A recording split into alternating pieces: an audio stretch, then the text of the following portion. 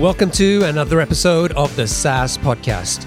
I'm your host, Omar Khan, and this is the show where I interview proven founders and industry experts who share their stories, strategies, and insights to help you build, launch, and grow your SaaS business. In this episode, I talked to Rob Fitzpatrick, a tech entrepreneur and author. Rob ran various tech startups for about 10 years, has raised funding in the US and UK, and is a YC alum. He's the author of The Mum Test, How to Talk to Customers and Learn If Your Business is a Good Idea When Everyone is Lying to You. And he's also the author of the Workshop Survival Guide, How to Design and Teach Workshops That Work Every Time. One of the biggest challenges you face as a SaaS founder is validating your idea. It might be an idea for a new company or something that you want to change in your existing business. You're excited about the idea, but how do you know if your prospective customers will love it too? And more importantly, how do you know if people will pay you money? Most founders know that they've got to talk to customers to validate their idea, but it's easy to screw up customer interviews and hard to do them right. So in this episode, I talked to Rob about his book, The Mum Test, and we go through a step-by-step process to improve how you run customer interviews. We talk about how to ask good questions, how to avoid collecting bad data, and how to know when people are lying to you or telling you what they think you want to hear. By the end of this episode, you'll know how customer conversations can go wrong and how you can do a better job at learning if you really have a good idea or not. So I hope you enjoy it. Before we get started, there are a couple of things I want to tell you about. Firstly, I've created a great resource for you called the SaaS Toolkit, which will teach you about the 21 essential tools that every SaaS business needs. You can get a free copy of the toolkit by going to thesaaspodcast.com. Secondly, if you need help building, launching, and growing your SaaS business, then check out SaaS Club Plus. It's our premium membership and community designed to help you get the insights, motivation, and support you need to succeed with your SaaS business. Just head over to saasclub.co to learn more. Okay, let's get on with the interview. Rob, welcome to the show. Oh, thank you for having me. I'm excited to be here. So what gets you out of bed every day? What motivates you? Do you have a favorite quote, or just in your own words, like what drives you? I like making stuff. So at the moment it's making books, doing some writing, or sometimes there's, a big adventure, a big project. Like recently I fixed up an old sailboat and that was pretty exciting for, 4 grueling months, whatever the big project is at the time. So you have an interesting story. You've worked on a number of startups, you've written books, but right now you're living the life, right? Can you just tell the listeners what you're doing right now? Yeah, I swung through the scalable startup stuff. I did my 10 or 12 years of getting beat up, running various different companies. And then maybe 2 years ago, I thought, man, I've it's time to relax for a bit. Let's take one of these mini retirements that everyone talks about. So I thought it would be maybe 6 months, and it's been 3 years so far. Man, I'm just floating off the cash flow from old projects that I did before. Moved out to Barcelona, spent a year or two in my little boat. Yeah, and at the moment, I hang out with my dog in cafes, and I write stuff. It's great. It's awesome. I'm jealous. And I was telling you before we started recording that I was a little disappointed when I watched one of your YouTube videos. And the story is basically that I was watching Spider-Man Homecoming yesterday for the second or third time and loved that movie. And then I watched a YouTube video, an interview with Tom Holland, and he had an English accent. And I was like, what? It's like, he has this really convincing New York, Brooklyn accent or something. And then the same thing happened with you, right? Because I knew you had been living in England for many years. And so I'd been reading the Mum Test multiple times, and I always imagined, Rob talking to me in this English accent. And then I watched a YouTube video, and you didn't have an English accent. Yeah, fairly American, I'm afraid. Grew up near Miami, and then, did the Silicon Valley thing. The British accent never sunk in, I'm afraid. So tell us a little bit about some of the startups and sort of projects you've worked on. Yeah, my first startup, we had a great time. We went through Y Combinator back in 2007 alongside Dropbox and Songkick and Discuss and a whole bunch of great companies. We were kind of the black sheep and no one talked about us. And we had it was a common story, right? We had funding from great investors, some of the best in the world. We had some good customers like MTV, Sony, the BBC. We were trying to figure out social advertising before Facebook or Twitter did, because the platforms existed, but they didn't have their advertising products yet. So it was very exciting and very big. And in the end, we moved too slow and we got crushed. But I had such a great time. And the whole reason I got into that was because I knew very early that I did not want to subject myself to the bureaucracy of corporate America. I'd learned that from the movies, and I was like, okay, so my entire career planning thing when I was in university was, what can I do that's not bureaucratic? And in my naive mind, I thought the answer was academia. So I started a PhD, and I was like, this is going to be great. Academia, pure battleground of the minds, zero bureaucracy. And about 6 months in, I realized I'd somewhat misunderstood the inner workings of that industry. And at about the same time, I heard about startups, and I was like, oh, this is so cool. Because I'd learned to program because I wanted to make video games, but of course, that's a terrible industry. And academia was now out, as I'd learned. And so startups just seemed like the least bad option. And once I got into it, I loved it. And I can't imagine doing something different. I love that. The least bad option. That's how you go. Yeah, well, it's still work, right? Work sucks. Like, it would be better if you weren't doing work. But if you have to do work, you may as well be startups. And, the mom test, like, how did you come to write that book? So the mom test, if anyone doesn't know, the idea is people say don't ask your mom for feedback about your business idea because she loves you and she thinks everything you do is great. And so people say, well, go ask other people who aren't biased. But my argument, and this came from the hard experiences of my first company, is that everyone is biased, at least a little bit. And whenever you ask for feedback about your idea, your business, you're exposing your ego, which invites a lot of compliments. And it also invites a lot of opinions, which frankly aren't that useful either. And so my solution was not like, don't ask your mom. My solution was, well, take responsibility for asking questions that are so good that even your own biased mother couldn't lie to you. So it's called the mom test because it's about making those questions. And again, like, why did you write that book? How did it sort of come about? Well, there's two answers to that question, where the idea came from and how I actually wrote it. The idea was honestly just because I was getting my butt kicked by trying to have these customer conversations, and I didn't want to. I'm a techie. I wanted to be programming, but Paul Graham had said I needed to talk to my customers. And my next set of investors, they said the same thing. And I was like, all right, I got to do this stuff. And so I bought a business suit, and I was so miserable, like, all day. And eventually the customer learning switches into sales. And I was doing these really awkward, suboptimal sales meetings. And I was reading so many books about how to try to do it better because I knew it wasn't quite working. Something was going wrong. And the books just didn't click for me. They were all written for these people who already knew all the unspoken rules of the meeting. And it wasn't until the very end of that company, because we ran it for about 4 years, that first one. And I was like, okay, something's starting to shape up. And one of my advisors, a guy named Peter Reed, really just wonderful guy and super talented businessman and investor, I told him I was going to be going in for a meeting with Sony Pictures. And he goes, oh, in LA? I said, yeah. And he's like, I'm in LA soon. Why don't you set up the meeting for the same dates that I'm in LA and we can go into the meeting together? Because he was starting to get suspicious. He's like, he's giving me all these great leads and I'm not getting enough sales out of them. And he's like, there's something happening in the meeting that we need to understand better. And after watching me talk for about 1 minute, he just interrupted me and he took over the meeting. And I was so grateful because seeing that difference between that was when I really realized what I was doing wrong and what he was doing right. And afterwards, he was like, I know exactly how to explain to you what's meant to be happening. And he was able to translate all of the sales ideas into a language I understood, having seen me come at it from a techie, which I'm sure many technical founders do. And it gradually, as I tried to explain this lesson to other people, I'm like, this is really important. And it works now. I can do this thing that I couldn't do. Just one day, I just this metaphor dropped into my head and I tried it and I was like, oh, that was a much easier way to explain it. And so I kept using the metaphor and I liked it. And then I ended up, I met this guy, his Twitter handle is Startup Rob. He's also a Rob in the London startup scene, very talented entrepreneur. And, we were just getting drunk and having a good time. It was the first time we'd met. And, it's closing time at the pub. And he goes, oh, what are you doing for New Year's? You should come to Austria with me and my wife's family. And I was like, yeah, that's going to be amazing. And it's this guy I don't know and his wife who I've never met and their whole family who I don't know. And rationally, that should have been deleted the next day. But we're well, should we? And I was like, all right. And so I went. It was so hilariously awkward. They were very generous and kind hosts, but they put me in this like cabin on the property, which I was happy with because, it was a weird environment. And I was just sitting there and I'm like, all right, well, this is weird. And I've got like 18 hours a day and there's no internet and there's nothing for me to do. And all I had was an empty notebook. And I just wrote the whole first draft of the book like during that 5-day vacation because I was just like, what do I do?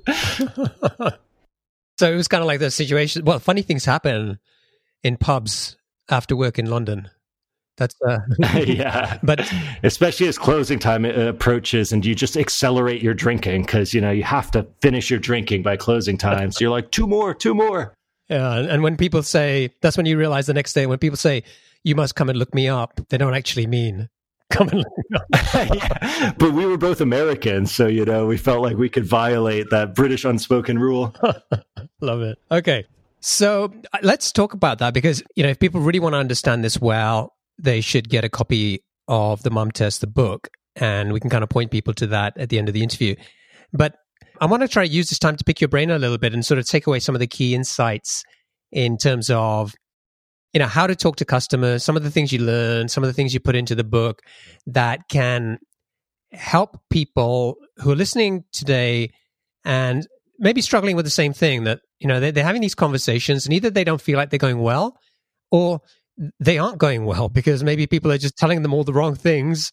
And yeah, sure, I love your product. It's great. I'll totally buy it. So let's sort of dig into that. And the first thing I want to talk about is customer conversations going wrong. You talk about that in the book and sort of various other places. Like, tell us about some of the things that you've seen happening.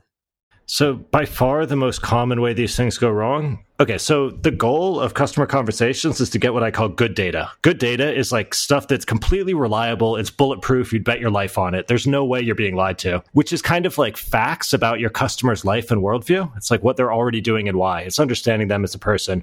Or it's like cash in hand commitments, something you can trust. And then on the other side, you got bad data, which is most commonly compliments and opinions. But it can also be like hypotheticals, like, oh yeah, I would definitely use that. Like these fluffy, empty promises about the future. Because it turns out people are super bad at predicting their future behavior. Like how many times have you made and then broken a New Year's resolution? Just like a sacred promise to yourself.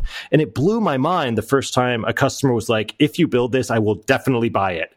We talked to numbers, we talked prices, we had everything agreed. And then I built it and they're like, oh, I actually don't need it. I was like, what just happened? I was so mad at them, but I realized it wasn't their fault. It was my fault for kind of exposing my ego. It's like, hey, I'm working on this great idea. Here it is. Let me tell you about it. The entrepreneur superpower is that other people want to help you, but the dark downside of that superpower is that it really biases the feedback you're getting because you're exposing your ego. You get all these compliments and opinions. And the biggest place this comes from is if you begin your feedback conversations by pitching your product or your business. Basically, as soon as you've pitched, you're unable to learn about your customer. You can still learn about your product, especially with stuff like usability tests and all of that. But like, if I'm trying to learn, like, does this customer think this problem is important? For example, are they going to spend money on it? Or is this a $100 problem or a $100,000 problem? If I begin that meeting with a pitch, I am never going to learn that information. Instead, I need to begin the meeting by asking about the customer and the customer's lives, what they're already doing and why. It's like, if I'm trying to solve the email problem, I don't go, hey, I've got a great email solution. Let me tell you about it. I should start that by being like, man, email sucks. And the other person's like, yeah, I'm dying. And it's like, really, tell me about that. Like, what are you doing? When's the last time it went horrifically wrong? How did you recover from it? Can I see your inbox right now? Can we walk through it? Can you talk me through a normal day? Can you talk me through yesterday? Can you talk me through a terrible day? As you get into these specific concrete behaviors in the past, there's no chance for them to hurt your feelings because they're not giving their opinion about your idea. They're just telling you the facts of their own life. And that's where you get this crystal clear learning. But then, of course, the downside is you have to figure out what to do with that, which I think of as like buying someone a birthday present. You want to understand your customers like your best friend. And when it's your best friend's birthday, they do not tell you what to buy them. They don't say, hey, I really want the new Pokemon game. Can you get it for me? It's just you understand their life. And so you're able to surprise them with something that they didn't necessarily ask for, but which accomplishes their goals and solves their problems and all of that. And you might be wrong. And that's why you include a gift receipt. And that's why sometimes you need to go through product iterations. But it's like, at least you're making these product iterations grounded in a good understanding of who it's for. Yeah, so I think you're right because a lot of the times it seems like pitching the product seems like an obvious place to start these meetings until you've been through either the pain of it not working or someone, like yourself sort of helps people see why that's the wrong thing to do. But in the book, you talk about a number of questions like things like, do you think this is a good idea? Or how much would you pay for this? And those typically are not going to give you good data, right? Which is what you... Exactly. Any question which is hypothetical, like, would you pay for it? Would you ever use something that did this? Like, can you ever see yourself like wanting to, whatever? All of those future hypotheticals are a huge waste of time. You either need to look at people's existing behavior. Like, don't ask them, would you ever use something that did this? Ask them, like, what are you already doing about it? Like, I can come to you and I can be like, hey, I've got a product. It makes you live 10 years longer. It makes you sexier, skinnier. You're going to get laid more. It's incredible. It only costs $60 a month, and like it takes about an hour a week for you to use. And you're like, oh wow, yeah, I would definitely do that. And then I'm like, all right, it's called the gym. And you're like, oh no, I don't want that. You can get really confused if you're only talking about product. Whereas if I'm like, hey, you're a person, like, what do you do to stay healthy? And you're like, oh, nothing. I'm like, why not? And you're like, I honestly just don't care about my health at all. I'm like, okay, that person's probably not a customer for a health product. But you might give me other indications that like you are really desperate for something. And it's like the truth is in people's behavior, not in their opinions about the future. So yeah, all of those are bad questions. And then all the common ones about your product. Hey, I've got a great idea. What do you think? Be honest. Like all that stuff. You're just inviting these compliments. And you kind of need to mentally divide your conversations into two stages. You can do it during the same meeting, but it's like two stages. And the first is all about the customer, and you don't even mention your product. You're just trying to understand about their life. Once you're pretty sure you're talking to someone and you understand their problems, their goals, their decision-making process, then you can shift into a more product-centric conversation. You'd usually ask permission, because often you'll get these conversations by asking for a favor. You'll say, hey, I'm really struggling to understand how the budgets in this industry work. You have so much experience. Would you mind taking a coffee with me to spend 15 minutes to explain it? It would help so much. Like, I don't have anything to sell you. And if you set up a meeting like that, people love saying yes and helping you out in a clear, specific, non-time wasty way. But then it's hard to be like, haha, got you, buy my stuff. And so you ask permission to make a transition. You go like, I'm working on something in this space. Like, no worries if not. But if you're interested and if you've got 10 extra minutes, I'd love to tell you about it and hear what you think. And if they give you permission, then you can switch into a product meeting. And at the end of those, people always end product meetings by giving you, they go, oh, this is so cool. I've never seen anything like it. It's beautifully designed. Let me know when it launches. And that feels really good, which leads into the second big mistake people make. Because what that is grammatically is that it's a compliment plus a stalling tactic. Oh, your product's so beautiful. Let me know when it launches. It's like, oh, this is so innovative. Can you send me some more info? This is the easiest and most polite way for them to end the meeting without having to make any sort of decision and without having to reject you. And so if you finish the meeting at this point, you've really screwed up because you've accepted this non-answer. And you don't know, is that person a customer? Are they not? Was everything they said an empty compliment? Or are they actually super keen? And so what you have to do is just ask them for something that they'll only give you if they're serious. In businesses, this is often an introduction, an intro to their boss, an intro to their lawyers, an intro to their tech team. That kind of reputational risk. With consumers, it's more common that they'll give you like a pre-order or deposit, although it's admittedly harder with consumers. Sometimes there you just need to build a prototype and try to get them to use it. But you're asking for this currency. You're not being pushy, but you're giving them the opportunity to say yes or no. And that cuts through all of those product-related bad data and bad signals. Yeah. So my takeaways from what you had in the book was in terms of like good questions, mainly they should be open-ended questions because you're trying to get the prospect to talk as much as possible. Well, sometimes you can get someone to talk without an open question. So I tend to think of it, it's about their life. I'm trying to get them talking about themselves. And if you need to do that with a sharp question, that's fine. Because once you get into the right area, people will keep going. So someone's like, let's say you're building a tool for people to manage their emails or whatever. And you're like, oh, how's email? And they're like, it's great. I'm always at inbox 0. And it's like, yeah, but it must go wrong sometimes, right? And they're like, yeah, like if I'm on vacation and the hotel doesn't have good internet, it can get a mess. And you're like, oh, well, like, tell me about that. Talk me through everything. That's like a very focused question. It's not like, how do you feel about email? You're like getting to a specific point, but then you're like, it's sharp and it's about their life. And they can go on and on and on about that for ages, which is really valuable insight. You're wanting to try to see how they think about this stuff. So for me, it's less open closed, but yeah, in principle, I agree with you. You want them talking. You don't want yourself talking. Right. And then the other thing is you should be focusing on their past or their present as opposed to talking sort of hypothetically about what they would do in the future, because that doesn't really help us. Exactly. The future's always a lie. And sometimes it's hard because you want to know about the future, especially if you're inventing a new category. Like, I was hanging out with some teams doing really cool stuff with 3D printing, and they're kind of like, they're saying like, well, we can't ask people how they already do 3D printing because we're trying to create a new behavior and define a new category. And I admit that's fair, that's true. But my response there is not like ask them about the future because they're still lying. My response is like, well, you're just not going to be able to learn as much from conversations. So you're going to need to put a prototype in people's hands much earlier. You're going to be in for the long haul because you're like watching behavior change and society change and tech change. And it's like, that's a longer, harder type of business to build. So it's like not every type of idea and type of business can get very strong upfront validation. Sometimes you need to build the thing. Like if you're making a video game, you can't run customer interviews and be like, do you like having fun? Right. It just doesn't work. So there's no one magic tool. You like use conversations where they make sense, and then you use the other learning tools where they're better suited. Yeah.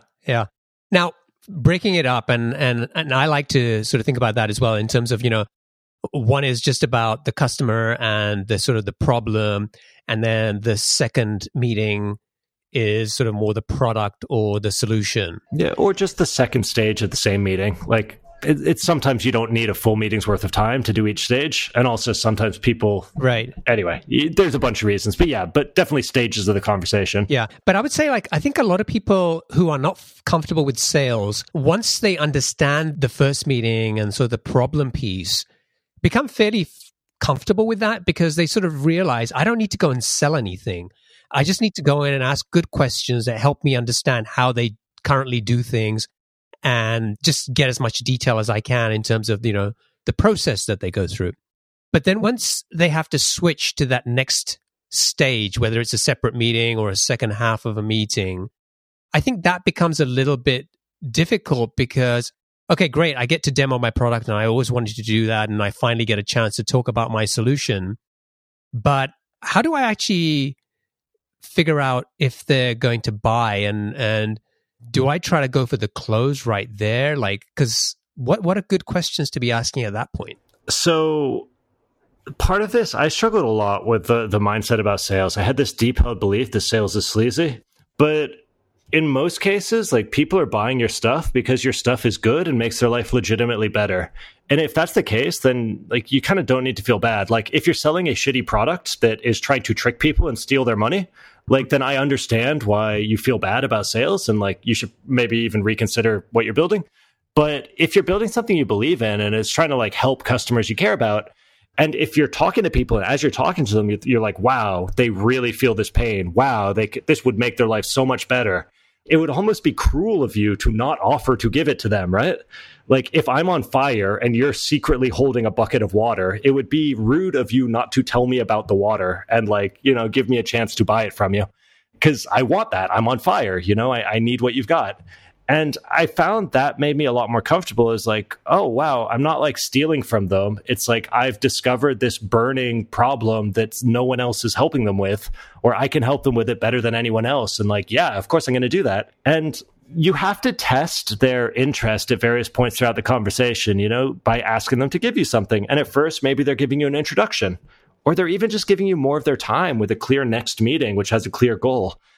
Don't just take let's just chat meetings forever, because that'll waste all your time. But if the meeting has a clear goal, then even that is a bit of a commitment. It's just okay, I'm going to ask for an hour of your time, then 2 hours of your team's time, then an introduction to your boss. Man, what can I ask for next, to keep figuring out if you're serious? Oh, how about a deposit or a pre-order?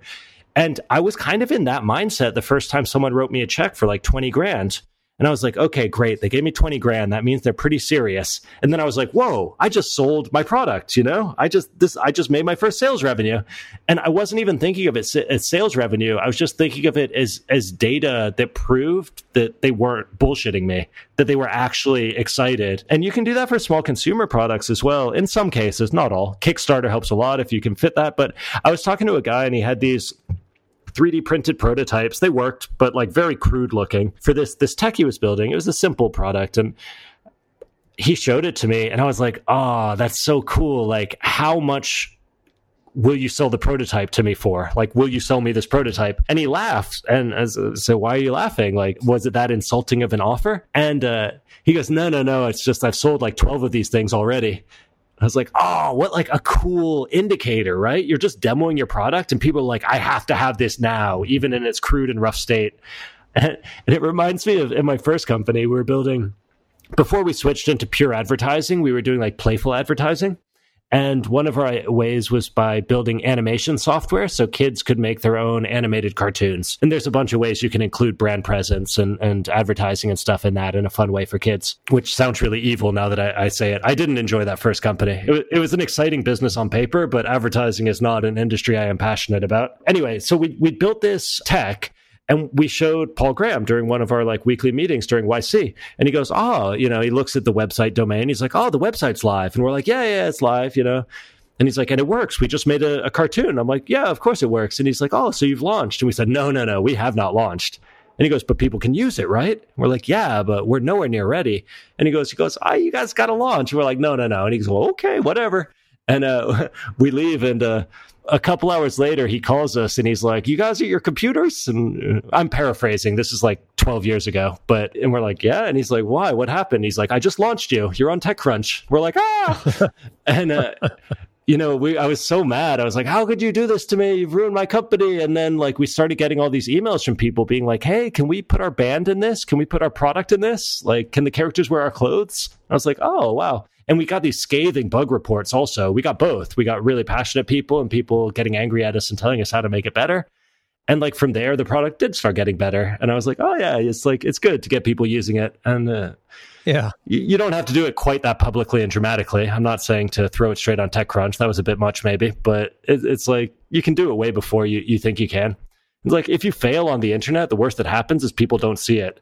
So it's like no one knows about your failures on the internet unless you're already famous. So you can just kind of keep trying until people do notice it. Right. And I think going back to that thing about kind of getting over sales and not thinking of it as being sleazy, one of the things I've seen really good salespeople do, which I think is basically what you're talking about here, is you spend time understanding the prospect's problems really well first before you even talk about your product. And then when you do talk about your product, you're showing them how if it doesn't solve their problems, don't give them the demo or don't talk about it. But if it does, then you're going to sit down with them and you're going to say, look, here's how this can help you solve all the pains you've just told me about. And so it's not like you have to sell in the sense of persuade people or force them or anything. It's just, you're just showing them how you're solving the problem. And if you've done a good job with that, then I think the last part in terms of actually closing becomes a lot easier. Yeah, you do still need to ask for money, which is scary. So what I like to do is when I'm planning my meetings, so like at the start of each week, I plan 3 big things I'm trying to learn about. So like big high-level learning goals. Like I need to learn what their budgets are for this and if a budget even exists. That might be one of them. I'd have 3 of those. And then I also have like, if a meeting goes really well, what am I going to ask for at the end of it? And I have that written down on a piece of paper. And it's like in every meeting I take, it's like a checkbox. It's like, did I ask for the thing? And just having that there and having thought through it in advance, because if I leave myself to improvise, I'll always take the easy way out and I won't ask the hard question. So that bit of planning really helped me. And also it lets you choose something that's appropriate. Like if you're just starting out in your idea stage, it would be a little bit cheeky to ask someone to give you a big pile of money. So like what you ask for should be appropriate to how far along you are and how mature the offering is and all of that. And also be okay with being suboptimal. So for example, I was talking to like a real hustler of a salesperson the other night, and he was saying like, I was saying, yeah, if people don't want it, I leave them alone because I'm more interested in understanding their existing, like how much they care. And if they don't care, I don't want to chase them because I want to find a customer or a product that they really do care. I want to find that fit. I don't want to force it onto like a lukewarm audience. Whereas he was used to kind of optimizing sales processes in much more mature organizations. He's like, no, you keep chasing them until they explicitly tell you no. And that I'm like less comfortable with. at least in the early stages, but I'm okay with leaving money on the table because the money isn't the goal for early stage sales. The goal is the learning. It's learning if you've got the right customer and the right features and the right marketing language and all of that. If people don't care, you don't need to force them. You're just like, oh, cool. No, we're screwing something up. And it's great if you can figure out specifically why they don't care. You won't always be able to. But it's like, you're not trying to push them into buying something they don't care about. You're just trying to understand the nature of their not caring. And once that sunk into my head as well, I'm like, oh, I don't need to trick people. I just need to understand them. And it's like, we already know how to understand people. We understand our friends. We spend the time to get to know our friends. And the tone you want to take when talking to customers is the same. It's like, oh, this seems like a big problem. Tell me how you think about it. Talk me through that. And it's like, it's a very human conversation. It's not like on a scale of 1 to 5, how important is this? It's like, it's natural. You wouldn't talk to a friend, on a scale of 1 to 5, how upset are you about your recent breakup? It's like, that's not how we gain human understanding, Right. Now, you also talk about like how to deal with tough conversations when maybe you're talking to someone who seems bored or is being hostile or offensive. Like, what are some tips that you can share if people find themselves in those situations? This also comes down to stage. So later stage, there's a bunch of tactical ways to deal with the objections and blah, blah, blah. But if you're an early stage entrepreneur, then like, great news, them being mean has given you the answer. They don't care that much. And so you can just never talk to them again, or like put them on a list and loop back to them in 6 months. I had one of the worst meetings I ever had. It was completely the wrong meeting, but a really important person had made the introduction. So I was sitting down with this person, and within like 5 minutes, we realized the meeting just never should have happened, right? Like a super senior executive of one of the UK's biggest creative agencies, like, tens of thousands of employees, this huge deal. And I'm like wasting an hour of her time in this meeting. And after 5 minutes, I was like, oh, I could just see the way the rest of the meeting was going. And I was like, it's not my job to convince her, right? And I was like, I'm so sorry that like this happened. It was totally my bad. I like didn't describe what was happening when I asked for the intro. Let me just leave now and you can get an extra hour on your lunch break. And she was like blown away. She was like, what? No one's ever voluntarily left a sales meeting early. And I was like, yeah, I'm really sorry. And we shook hands and I left. And a week or two after that, she started making incredible intros that were relevant for me because she was just so grateful that I had like respected her time and just gone on my way and let her get on with her work. So if you treat people with respect, like even if you've really screwed something up, it's like, it's not a big deal. And also people's lives are going on. Like, I know your startup is the end of the world for you, but for someone else, if they just spend an extra hour in the morning traffic because like of highway construction, that is a bigger deal to them than your startup. So just because of the stress of their morning, they might end up being really mean or rude to you. So also like, people's lives are big and complicated. Maybe their kid is sick and in hospital. And it's like someone's rude to you or they cancel the meeting at the last moment. Just let it roll off you. Like, it doesn't matter because it's not them judging you. It's just like they've got a lot of shit going on in their lives and you're fitting into that in some small way. Yeah, that's awesome. And I think also there's this idea of like respecting your time and people's time, that if you just feel that you have a clear sense that this is not going in the right direction, then it's not a bad thing to cut it short. It reminds me of sort of a slightly different situation, but I remember, this was probably about 15 plus years ago in London, that I was working at a big company and was interviewing somebody. So this guy came in, sat down, did the thing to kind of get him feeling comfortable and everything. And then I'd sort of asked him a question. It was a technical question. And he was like, I'm not really sure. Or he was kind of struggling with it. And I was like, okay, benefit of the doubt, no problem. Let me ask you something else. And so I kind of asked a slightly different question and he couldn't answer that. And I was like, oh, maybe the guy's just nervous, right? So maybe I just need to just kind of, take it easy and I'll kind of ask him more gentler questions. So I asked him a third question and he couldn't answer. And then he was just like, he just got up and he was like, well, I obviously haven't got the job. I'm not going to waste any time. I'm leaving. And I was like, there was like 10 minutes and he was out. And I really appreciated it. Yeah, poor guy. Yeah. I'm sure he found a great opportunity somewhere, though. It sounds like a stand-up dude. So let's talk about like sharing the learning. So you've done all of this stuff. You've gathered a lot of data. What are some good takeaways in terms of sharing what you've just learned with your team or your co-founder or whatever? So you want to take some kind of notes, because otherwise when the data is rattling around in your head, your brain contorts it and it introduces new biases. So try to take down notes if you can. Like a few exact quotes with like a smiley face or a frowny face next to them will go a long way toward letting you remember and rebuild the conversation. I personally don't like typing in meetings because I find it like puts up this physical wall between you and the other person. So I like to sacrifice some note-taking speed in exchange for keeping it casual and more human. And I also don't record. Some people do, but I found I never listened to the recordings. And I'm like, well, if I'm not going to listen to them, I don't really need to have them. So, and also my team's not going to listen to them because they're busy. So we tried doing recordings for a while and then sending them off to a virtual assistant to be transcribed.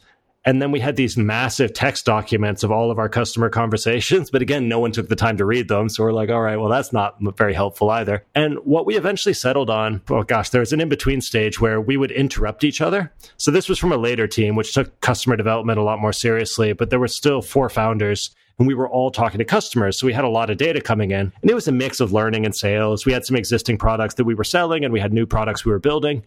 And so we were like, okay, we need to share this stuff. So we would come home from an important meeting. We'd get everyone. We'd be like, hey, this is what I learned. But it was so disruptive. It was so interrupting. And so we set up a weekly call, and it was like our customer update call. And basically, we just go around and each of us would kind of rebuild. So not say the conclusion of the meeting, not like I had 3 meetings, they went well.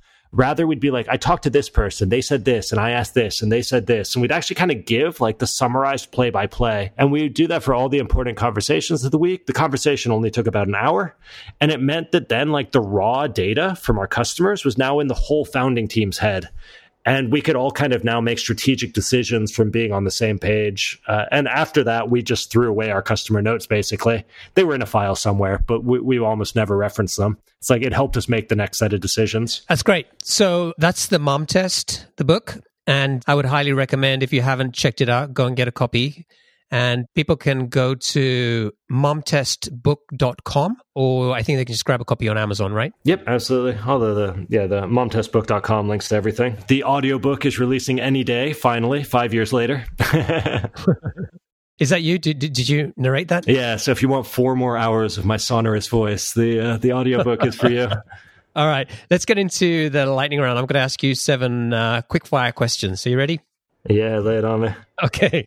What's the best piece of business advice that you've ever received? Co-founders are a lifelong asset, and you can't treat co-founders like a mail order bride. You can't be like, I want to start a business, so I need a blank co-founder. Let me go to this event and find one or meet one, whatever. It's like a relationship you build over your life, like getting married or something. So you should date lots of potential co-founders. When you see someone really smart, go out of your way to get to know them. Someone gives an incredible talk at a local meetup group, or you see someone at your university who always makes incredible projects. It's like, go find that person, find an excuse to do a weekend project with them. Weekend projects are the startup version of dating. It's like how you figure out who you're going to marry, who you're going to give equity to. So like do that, go out of your way for it, and then keep them for your life because they'll normally be busy. Maintain those relationships. But when you want to start your next business, as long as one person in your like network of potential co-founders is interested, then, that's enough. Yeah, that's great advice. And I actually find that myself as well, is that, I've interviewed over 200 people on this podcast, and there are some people that I don't know if I'll ever work with, but they're just people that there's something about them, right? In terms of whether you click with them or when you have a conversation with them, you tend to come up with better ideas. And it's always good to make the effort to stay connected with people like that, even if you never end up doing anything with them. Yeah, exactly. And it's my main reason for doing side projects, actually. It's like less that I want to do the side project. I really don't need more distractions. And it's more just like I want something small to get some experience working with a particular person. So we figure out how it works. It's like, let's just go on a date. Let's see if we like it. Then we can put it in our pocket for later and decide if we ever want to pick it up seriously. Yeah. What book would you recommend to our audience and why? Well, I was trying to think of what would be interesting ones that you guys might not have read. So from the business side, the E-Myth Revisited is incredible. And it's written for like cafe owners and small business owners. But it's about these traps of doing everything yourself as the founder. And it's about a structured way to start building the processes and then hiring the people to do stuff so that your business runs as a bunch of processes. Now, that isn't as critical in tech businesses because your tech kind of acts like the process, but it's still fascinating to understand. And it really changed my understanding of management and culture and how I wanted to build my companies.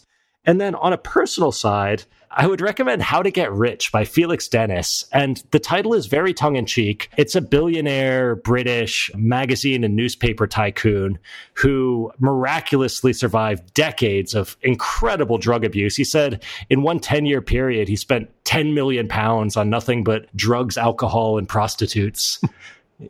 Or maybe it was 100 million pounds in 10 years. It was some just incredible sum. And it's such an interesting book because it gives you the mindset and this inside view into this unabashedly greedy and materialistic hedonist. But it's also written very much as in this real character reveal. And he's aware of the trade-offs he made. And he's aware that he gave up having kids so that he could pursue money and all this stuff. And it's intermixed with this really bizarre, almost surreal business poetry.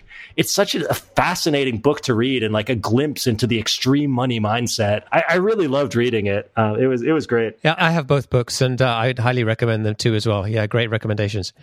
What's one attribute or characteristic in your mind of a successful entrepreneur? So this is possibly a bit controversial, and I may be stepping on myself by suggesting it, but I think it's really useful to get comfortable making and spending money because money has a large, one of the advantages I think of rich kids getting started in startups, the connections are nice, sure.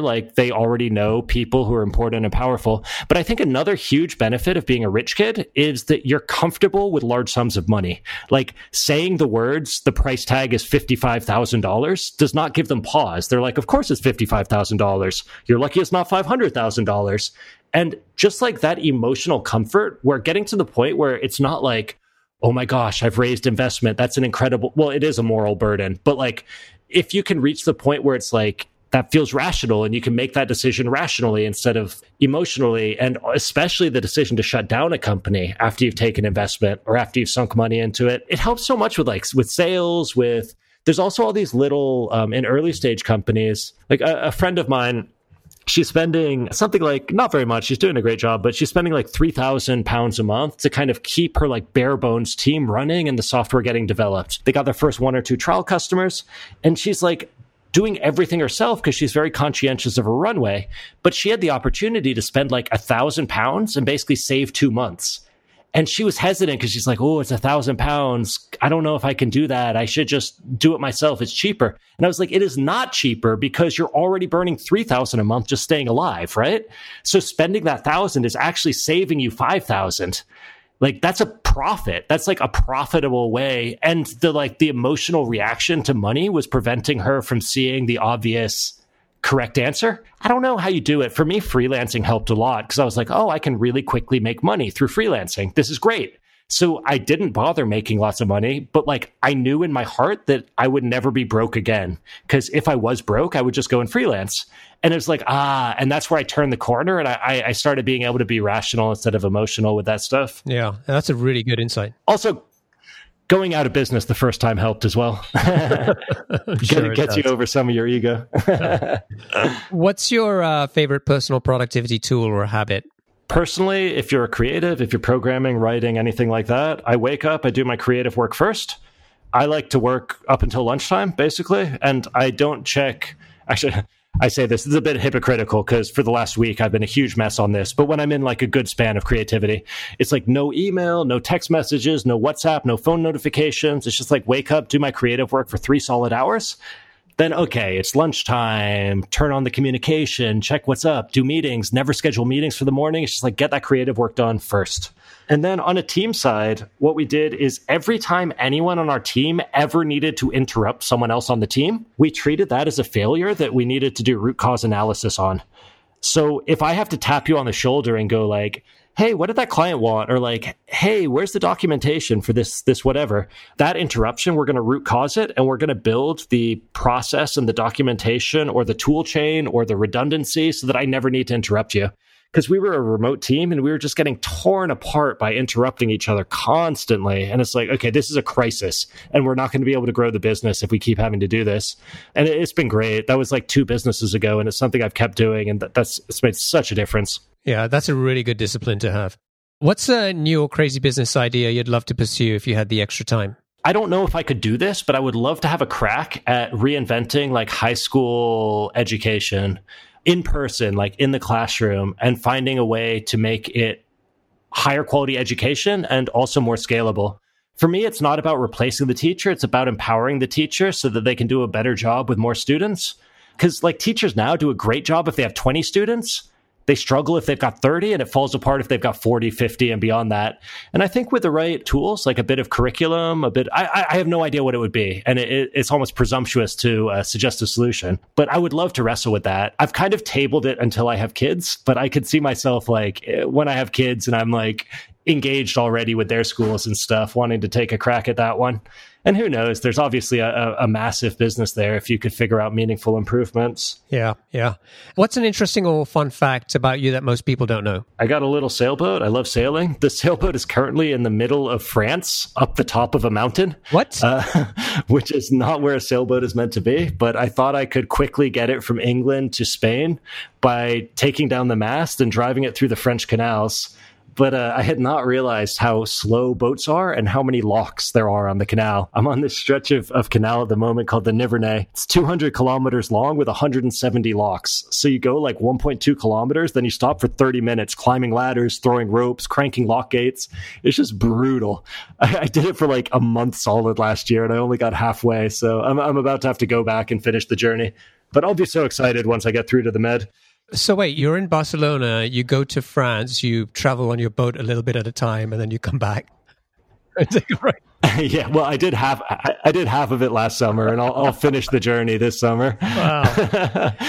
My average speed across land was like 2 kilometers per hour. Once you figure all the stops, I was getting overtaken by old people having their like afternoon stroll. It was so painful. And finally, what is one of your most important passions outside of your work? Writing. I mean, part of the reason I took this mini retirement, and hopefully it goes on indefinitely, is I was like, well, what would I be doing if I was retired? Like if I was rich, if one of my companies had exited for massive sums, like they were profitable, they would give me a couple years or whatever, but they weren't like, never work again money. And it's like, what would I do if I did have that, And I'm not the San Francisco sort to just keep going bigger and bigger and bigger. I was like, what would I do with my free time? And at first I thought that the answer was hedonism. So I was like, all right, well, that's not expensive. I can drink and do drugs and sit around all day. That's like easy. So I tried that for a year, and I was like, not all it's cracked up to be. And then I was like, okay, well, what else would I be doing? And I was like, well, I'd be writing, I'd be making stuff. I'd be working on fun little projects with my friends. Like I made a board game and we kickstarted it like with a buddy of mine. It's like, I'd be doing stuff like that. So I can't actually remember your original question now. What was it? I'm so off on my like life realization journey rant. Your passions outside of your work. Oh yeah. Yeah. So I came to this, I like filtered through and my passions weren't what I thought they were. And it ended up being sailing, which I already talked about, and writing. And so every day now I'm like, okay, what's like a little business I can build around writing? So I started another book about designing and running workshops because I really like education as well. And it's so great. It should be out pretty soon, actually. It's called the Workshop Survival Guide. So if you're in that space, you ever need to run workshops, you can give that one a Google. But yeah, it's great. That's the work I wanted to do. So probably writing is my passion, and sailing. Awesome. Normal life stuff. Got a dog. Dogs are pretty fun. You're all set. Awesome. Thanks for joining me, Rob. It's been a pleasure talking to you. And, thanks for sharing some of the insights and all of the great stuff that you've shared in the mom test. As I said, people can go to Amazon or momtestbook.com. And if they want to get in touch with you, I guess going to robfitz.com is the best way.